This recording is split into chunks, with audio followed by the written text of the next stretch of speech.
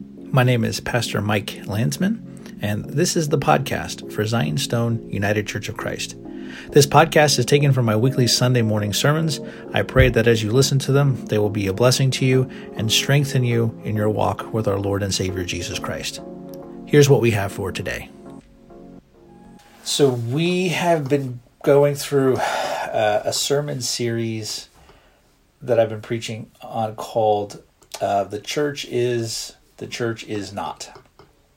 And we sort of prefaced it all with the sermon that I preached on baptism and its rivals, and I talked about the temptation that Christians have to be baptized either into nationalism and conspiracy, and on the one side, and then on the other side into woke progressivism and the dangers of both extremes. And then I preached on the church is a hospital for sinners. The church is not a courtroom, is not a training camp for activists. And then we went from there. We talked about the church is for our conversion, not our actualization, how the Christian life is one of continual repentance and turning of our hearts towards God. And then I preached on one with, it was a clickbait title, right? I totally acknowledged that when I preached it. It was a very clickbaity title. The church is exclusive, not inclusive. And so last week I told you that today I would be doing a sermon the opposite of that. The church is inclusive, not exclusive. Remember, I told you. I'm showing you my hand in advance.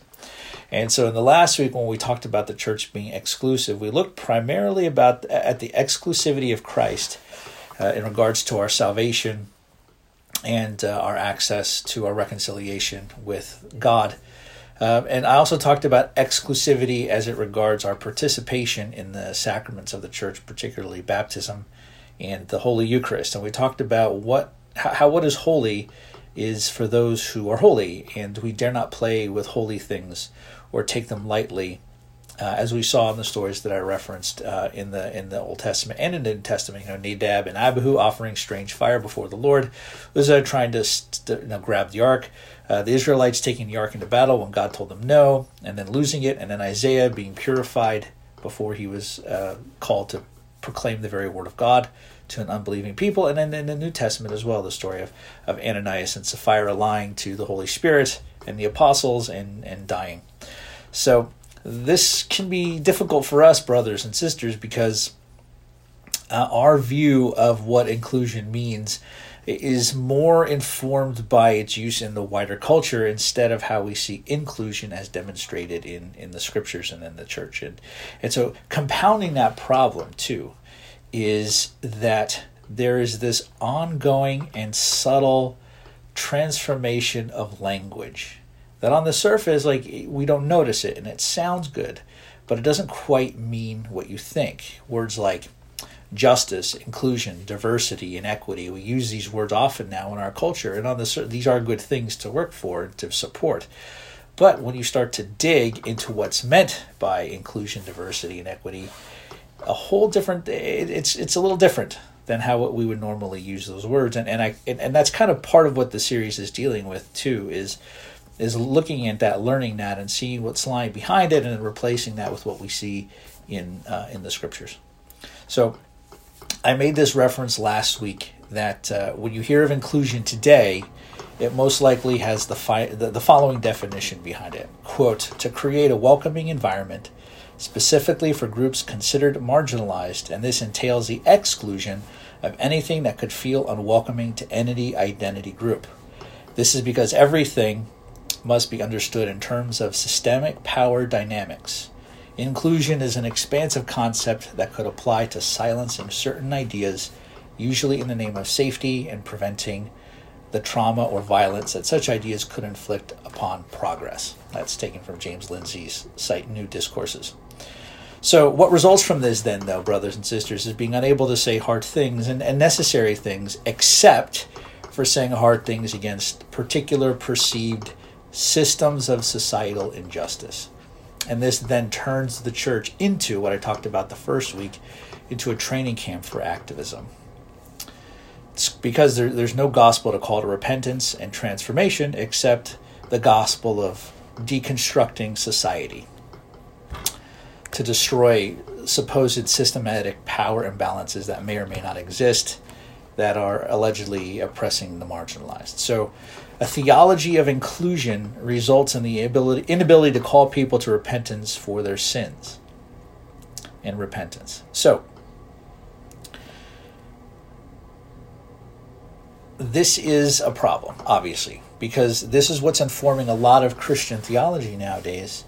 And this is driving a lot of theology and work in mainline Protestantism, including our denomination and other denominations as well. Like this is called, the name for it is called critical theory.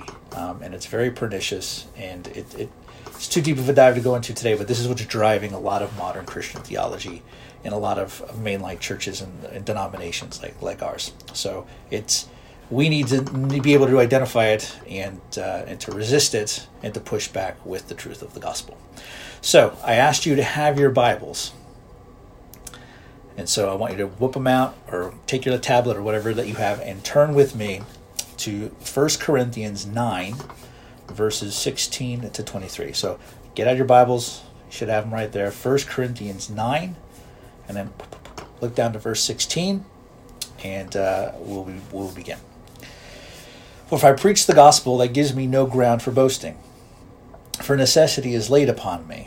Woe to me if I do not preach the gospel, for if I do this of my own will, I have a reward, but if not of my own will, I am still entrusted with the stewardship. What then is my reward? That in my preaching I may present the gospel free of charge, so as not to make full use of my right in the gospel. For though I am free from all, I have made myself a servant to all, that I might win more of them.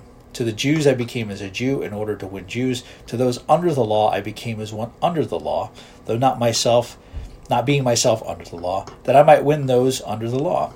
To those outside the law I became as one outside the law, not beginning outside the law of God, but under the law of Christ, that I might win those outside the law. To the weak I became weak, that I might win the weak. I have become all things to all people, that by all means I might save some. I do it for the sake of the gospel, that I may share with them in its blessings. So we're going to talk a little bit here about St. Paul's mission, inclusivity and St. Paul's mission.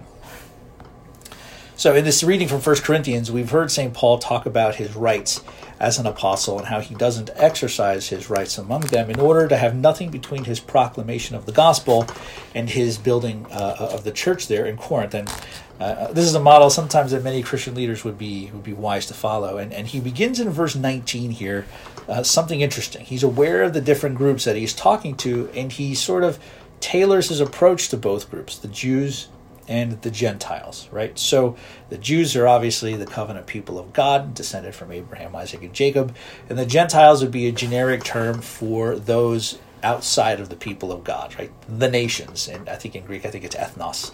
So the nations, those would be the people who are not of the covenant people of God, who are seen as those outside, and you have the Jewish people. This is the inside group. So St. Paul is ministering to both groups. Now, if he's spending time with the Jews, he's saying here he's not looking to purposely violate their laws, right? So if he's spending time with the Jews, he's not trying to pretend to be something he's not in order to kind of fool them. He's aware of not trying to cause deliberate offense, which would then invalidate his message. And then when he deals with the Gentiles, he has the freedom to eat and do things with them that he may not have been able to do with the Jews, right? So he's not trying to cause offense to either, so he can win both. What this first verses here does not mean, it doesn't mean that we can do whatever we want, like in church. I've heard this used when I was in the megachurch world, that we can do whatever we want now. All things to all men means we can do whatever we want, take on whatever we want of the culture to try and win everybody. That's not what this verse is about. It's not talking about appropriating cultural milestones and then Christianizing them. It's a reference to the clear, deliberate intentionality that St. Paul uses. It's the clear, deliberate intentionality that we ourselves are supposed to use as well. But what I want you also to notice here is that he's speaking about reaching both Jews and Gentiles, right? So, like I said, the Jews and the Gentiles. And the Jews had the Torah, right? They had the law of God given to them by God through his servant Moses. And the Gentiles did not have the law, right? So there you have essentially, paganism. So you have these two different groups, God's in crowd and the outsiders. And St. Paul is unabashedly and unashamedly ministering to both groups. But St. Paul's ministry to the Gentiles is a little bit controversial. And this controversy begins just after his conversion with a vision that God gave to St. Peter. So we're going to talk a little bit now about St. Peter's vision and inclusivity. So you should have your Bibles there. So if you have them, I want you to flip over a few pages to Acts chapter 10. Acts chapter 10. It's pretty easy to get there. It's just before Romans, which is just before 1st and 2nd Corinthians. So Acts 10, 1-2 says this. At Caesarea, there was a man named Cornelius, a centurion of what was known as the Italian cohort, a devout man who feared God with all of his household, gave alms generously to the people, and prayed continually to God. So, Acts 10 begins with a description of this man Cornelius, who is a Roman soldier. And maybe he was retired at this point, we don't know. Not just a soldier, right, but he is a centurion. This means that he was a Roman officer commanding groups of men of up to 100. There was a very specific way that the Roman army was ranked. You had the masses of soldiers, and then above them you had the centurions that had groups, and then above the centurions was somebody else that they answered to. But the centurions commanded groups of men, right? And so commentators note, and historians note that soldiers would get promised, if you come and serve in the Roman army, if you survive, then you will be given land. And this land, you could, for your family, and it'll be yours, and you have to tend it, but it's yours. And so this was a very big draw. And so centurions are a step above, like the rank and file soldiers. They had the same thing, but they were also able to keep more of the spoils of war. So some of these centurions became wealthy, and they could even move up a little bit in society as well. And so we see here, right, he's a Roman, and he seems to have wealth because it says he gives alms generously to the people. And it says here that we also need to remember too, right, that the Romans, they would come in and conquer an area, and then they would just kind of stay and, hey, pay us taxes, and we won't do anything to you. We'll protect you, maybe. And then you'll be, you can kind of have the benefits of living in the Roman world, but really you need to give us your taxes or else. And they punished rebellions swift and mercilessly, like what we see in AD 70, when the Romans finally have enough of the problems in Palestine and destroy Israel and the temple and put an end to the Jewish rebellion. So anyway, so this Roman centurion, he's a God-fearer. He believes in and he worships the Jewish God Yahweh. And not just him, but it's just his whole household. And he supports them financially, but he hasn't gone all the way to becoming a Jew himself, right? Which would result in him being circumcised. A lot of Gentiles were fascinated with the Jewish religion, but a lot of them wouldn't go all the way to being circumcised because, ouch, basically, right? It's a lot to ask for. This means then that he would always be on the outside. He would always experience some measure of inclusion. And this is something that what we see in the life of St. Paul and St. Peter, those barriers are going to break down, and then people are going to be admitted into the church, which consists of Jews and Gentiles, without having to go through the Jewish initiation rituals. So anyway, Cornelius has a vision of an angel, and this angel says, hey, there's this dude named Peter. He's staying at this guy's house. Go bring him here, and he'll talk to you about what's up. So he does that, right? And so St. Peter's hanging out on his friend's house on the roof, and while he's at his noonday prayers, he has a vision of his own that kind of leaves him a little bit perplexed. So if you have your Bibles, which you should still, we're in Acts, so flip over from Acts 1 to Acts chapter 10.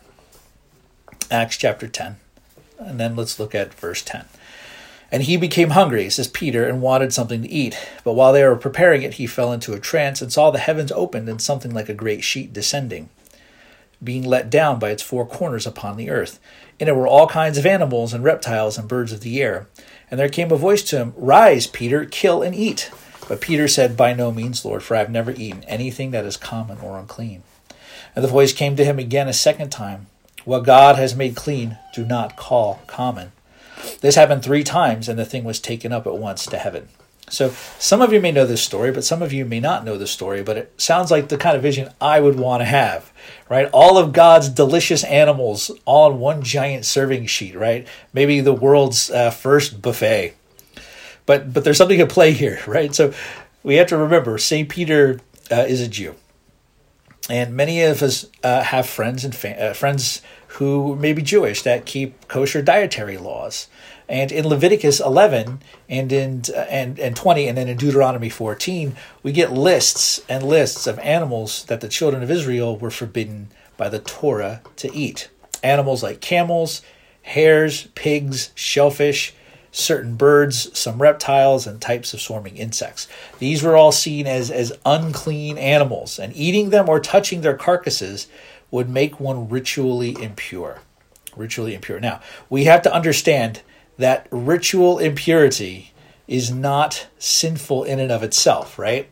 Ritual, like when we read the Torah and stuff like this, if you touch the dead body of one of these animals, wash in clean water, and then by the nighttime, you'll be cleansed.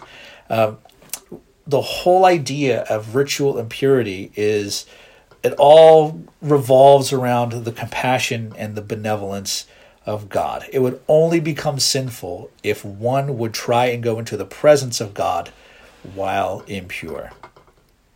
So there's an excellent book called Jesus and the Forces of Death by Matthew Thiessen, and he notes this: compassion animates the Jewish purity system.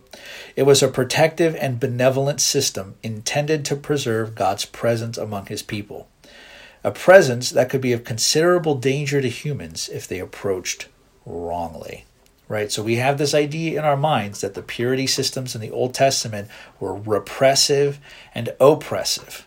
And this is a very popular way of looking at it. And then, of course, if you see things in the language of repression and then oppression, what does then that lead to? Well, that means that we have to get away from this oppressive and repressive, systems. But that's not what the purity systems in the Old Testament are about, right? It's the same thing with all of the laws that they have regarding basically everything. It's not repression and oppression. It is compassionate and benevolent.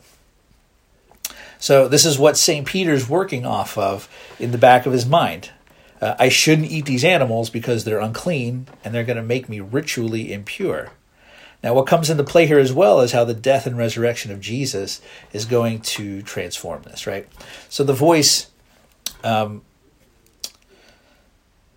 telling him to eat, says, don't call what God has cleansed unclean or common, right? So Cornelius calls Peter. Peter then, after receiving this vision, he goes to Cornelius' house and he preaches the gospel to Cornelius' household. And while he's doing this, the Holy Spirit descends.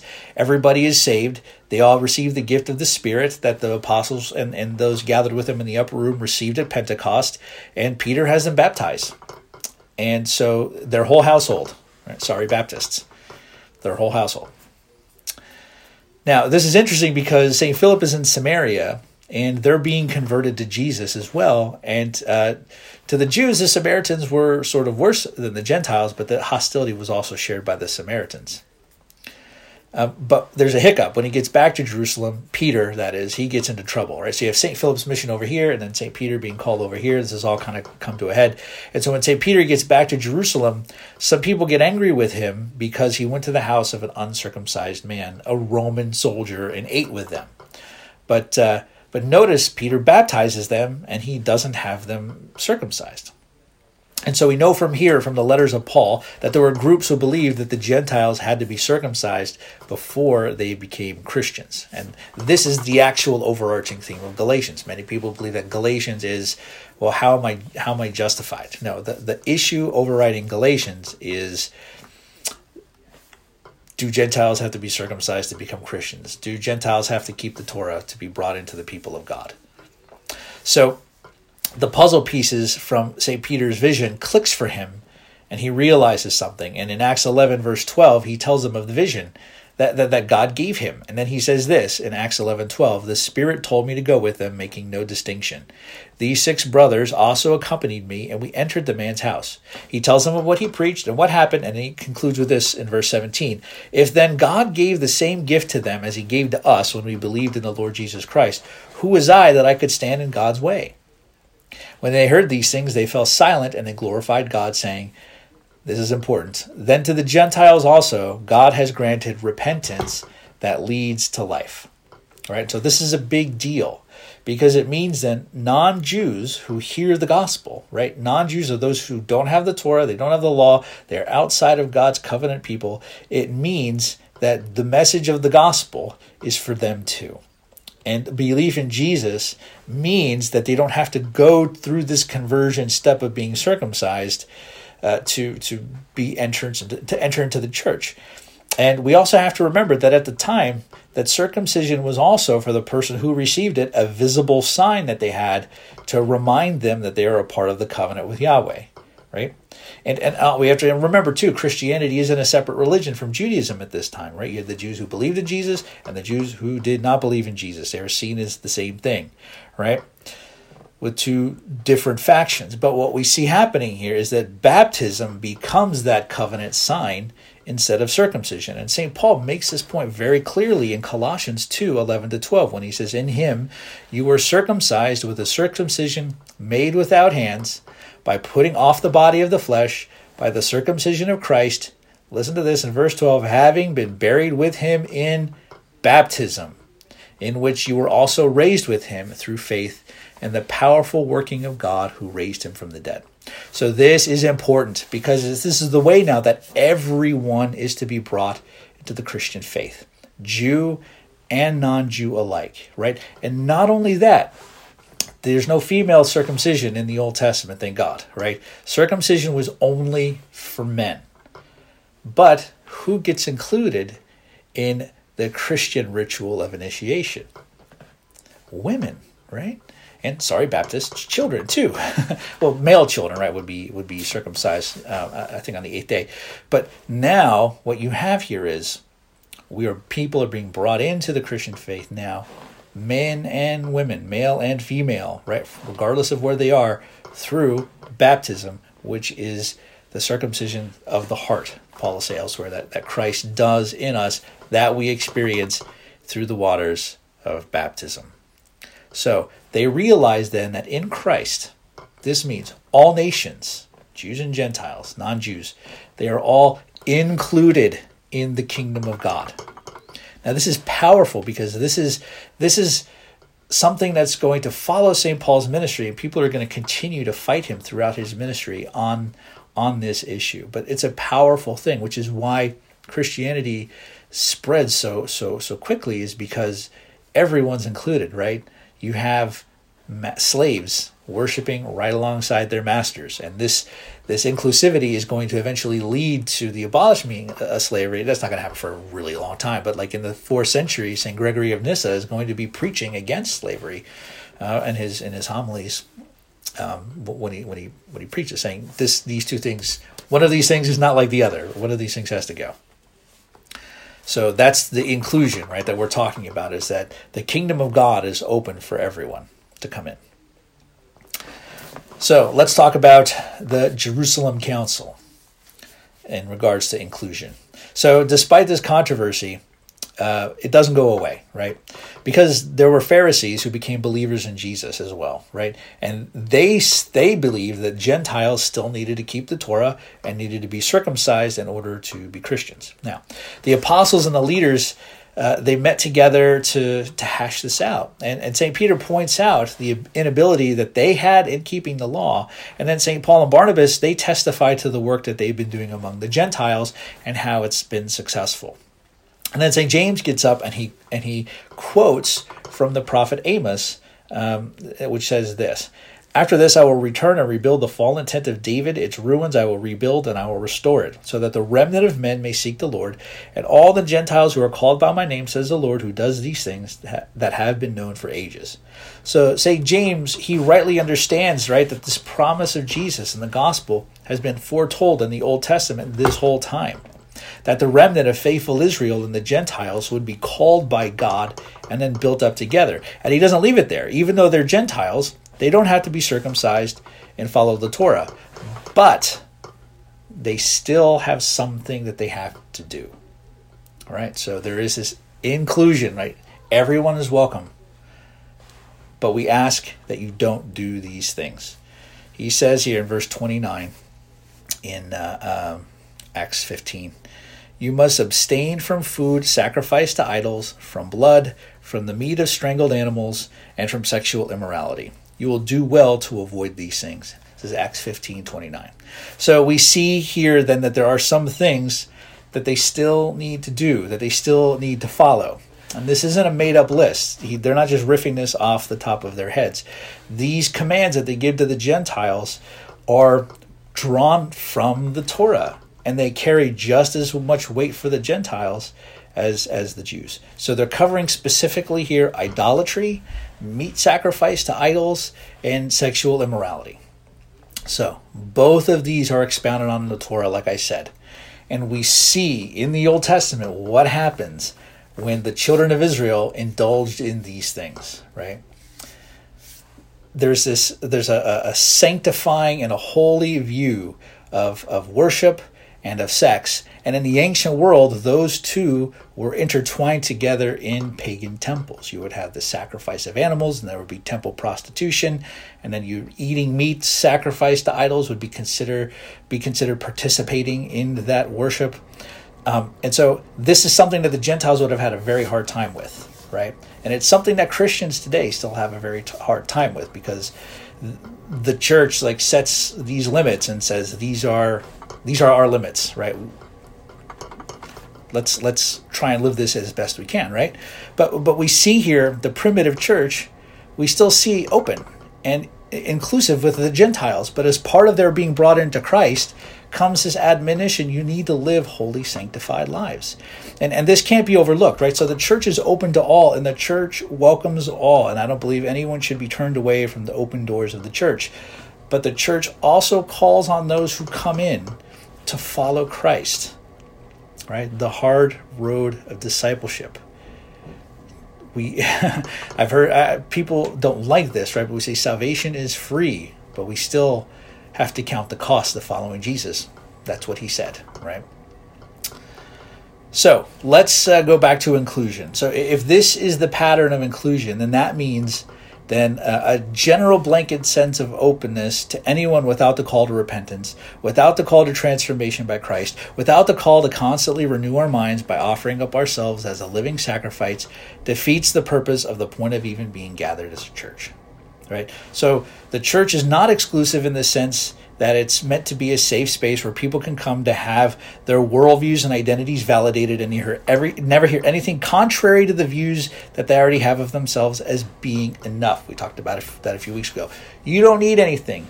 You are already enough. You possess everything in you that you know to be true. You don't need anything. Right? This is something we see all over. And sorry, Jen, but what pops into my mind right now is spoilers in The Last Jedi, right? When Rey, she takes the Jedi texts and she takes them back, and Luke thinks that they've burned up. And then Yoda appears to him and basically says, those books weren't very page turning. They were kind of boring. She already knows everything that she needs on the inside to do what she needs to do, right? Which is garbage, right? That's not the point of the church. We don't already have it within us, because we're already enough, right? We are sinners. We are dead in our trespasses, in need of the sanctifying and revivifying grace of Jesus Christ. And so what happens is, because of this desire to be inclusive, with all of the baggage that I talked about at the beginning, this then leads the church into doing things that has an effect on our doctrine and our theology. I'll give you an example, right? Calling God our mother, right? That's I understand where that comes from. Right, in a desire to be inclusive and in a desire to not offend anybody, and there may have been people who had really bad relationships with their fathers. I see where that comes from, this desire to be open and welcoming. We're not going to call God Father because it's also patriarchy, right? And we all know that patriarchy is bad, and so God is not Father. God is now our Father, Mother, or God is the God known by many names, you might hear, or the now ubiquitous Holy One or Holy God, right? We can't call God Father.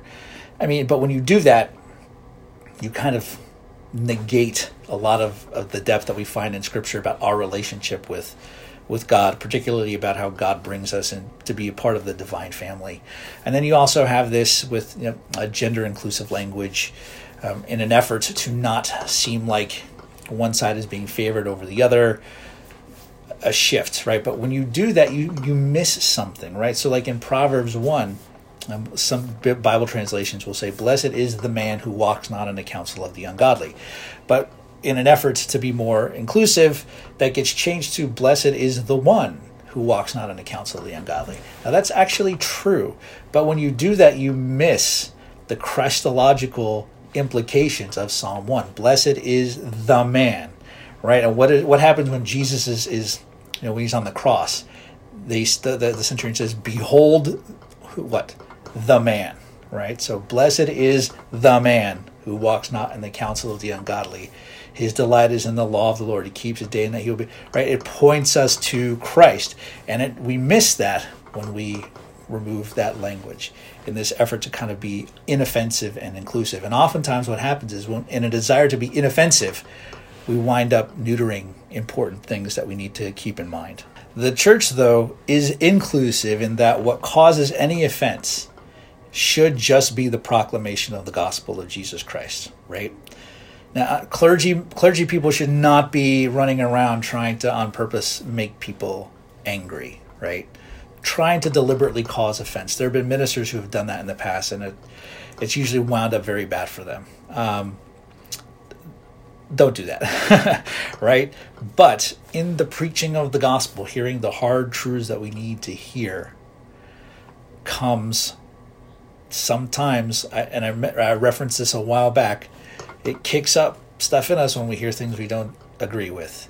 And a lot of times that's the Holy Spirit trying to get our attention to something about us He's calling us to repent of.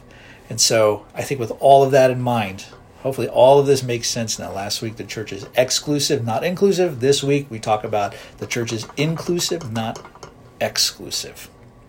And so the only thing, brothers and sisters, that should cause deliberate offense should be the undiluted proclamation of the Word of God, calling us to repentance, to faith and obedience, and the call, just like we see in Acts with St. James and his letter to the Gentiles, calling us to live in the way of Christ. Let us then learn how to become truly inclusive, and let us not cut away the things that many others have cut away in an order to try and manufacture a safe space where no one is challenged and where no one is called to repentance. And the only sin that we're called to address and work for is perceived sins of our socioeconomic structures that we see in our society. And so, to our Lord and Savior Jesus Christ be all glory, together with the Father and the Holy Spirit. Amen. Thanks for listening to the podcast for Zion Stone United Church of Christ. If you have a few minutes, I'd like to ask you to go to GoFundMe.com/Zion Stone Church Repair Fund. Our bell tower is in need of some major renovation and repairs, and we could use whatever help you're able to give to us. If you'd like to find out more about us, check us out on our Facebook page, Zion Stone UCC, or on our website, zionstoneucc.com. Thanks again for listening. I pray that these sermons will continue to strengthen you in your walk with Jesus Christ, and may the blessings of God, the Father, the Son, and the Holy Spirit be with you.